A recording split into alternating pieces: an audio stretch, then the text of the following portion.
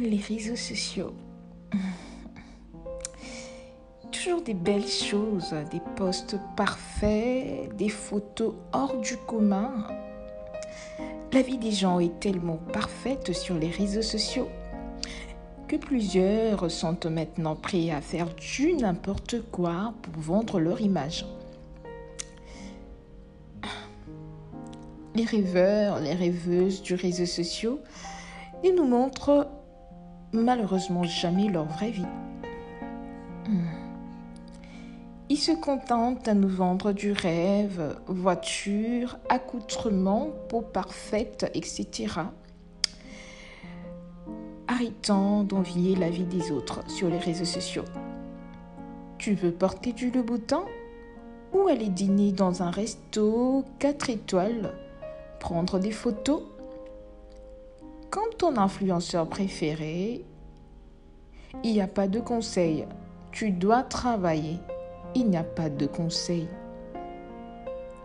La vie n'est pas un fast-food où tout nous est servi dans les minutes qui suivent. Non. Step by step. Relativise.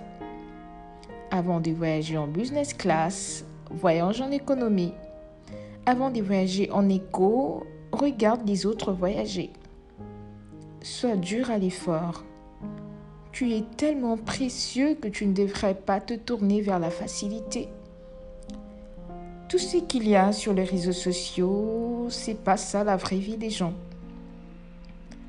Alors n'envie pas cette jeune fille, n'envie pas ce jeune garçon qui passe ses journées à faire des selfies avec son iPhone 12. Tu ignores par où il est passé pour avoir ce téléphone.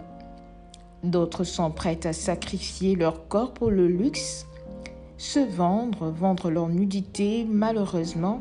C'est ça le monde dans lequel on vit. Ne sois pas en colère contre ta propre vie à cause de ce que tu vois chez les autres. Tu ne connais pas la vie de ces influenceurs. Arrête de te voir au travers de la vie des autres. Aime-toi assez pour travailler sur le rêve que Dieu a mis dans ton cœur. À chacun sa destinée, à chacun sa vie, ses réalités.